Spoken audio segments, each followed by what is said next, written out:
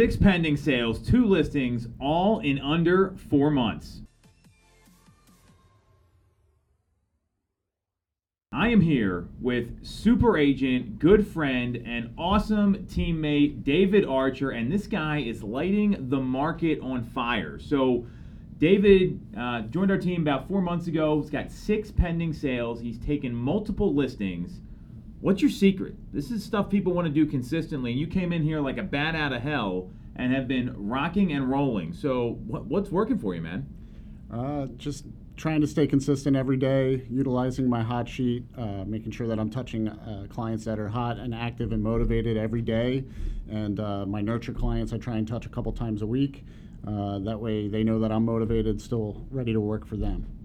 So for people that don't know what a hot sheet is, can you explain?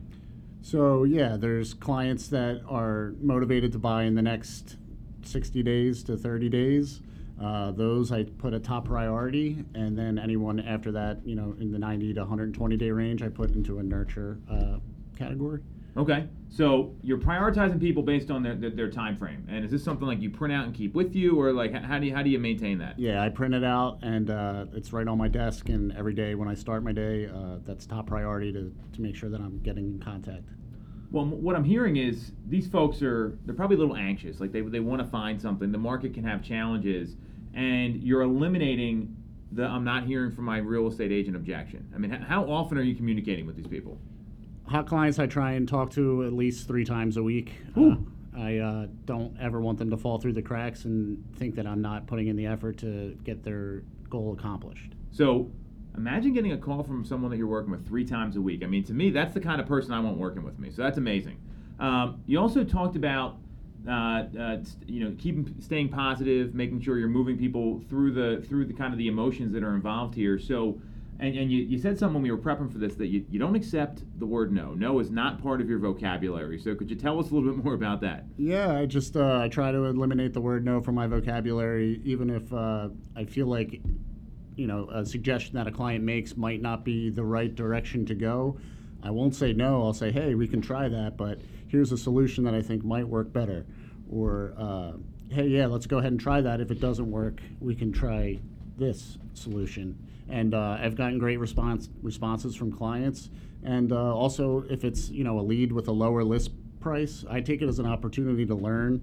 Every transaction that I have, I learn from it, and that's kind of the approach I take.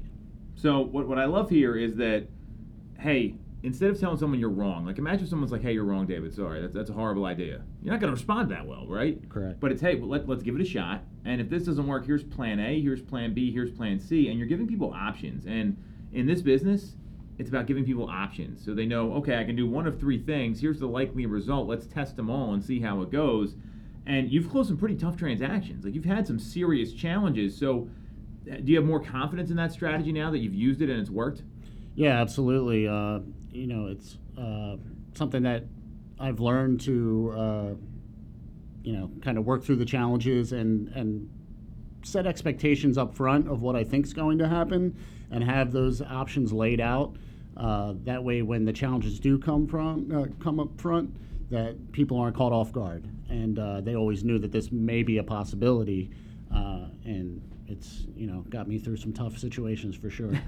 Well, no one likes surprises in these transactions. There's so many emotions involved, and even real estate agents get emotional whether they want to say they do or not. So I mean, you've eliminated the word no. You're giving people options. You're keeping an eye on your business at all times. So what advice do you have for someone that maybe is feeling like this market's a little too tough for them, or they're not seeing the results that they want? What would you suggest to them? Because I know we've come up with a plan and it's worked great for you, and you're executing on it, which is the hardest part, every day, consistently, and you're with a lot of discipline. What advice do you have for the folks that are watching that want to see the same kind of results you're seeing?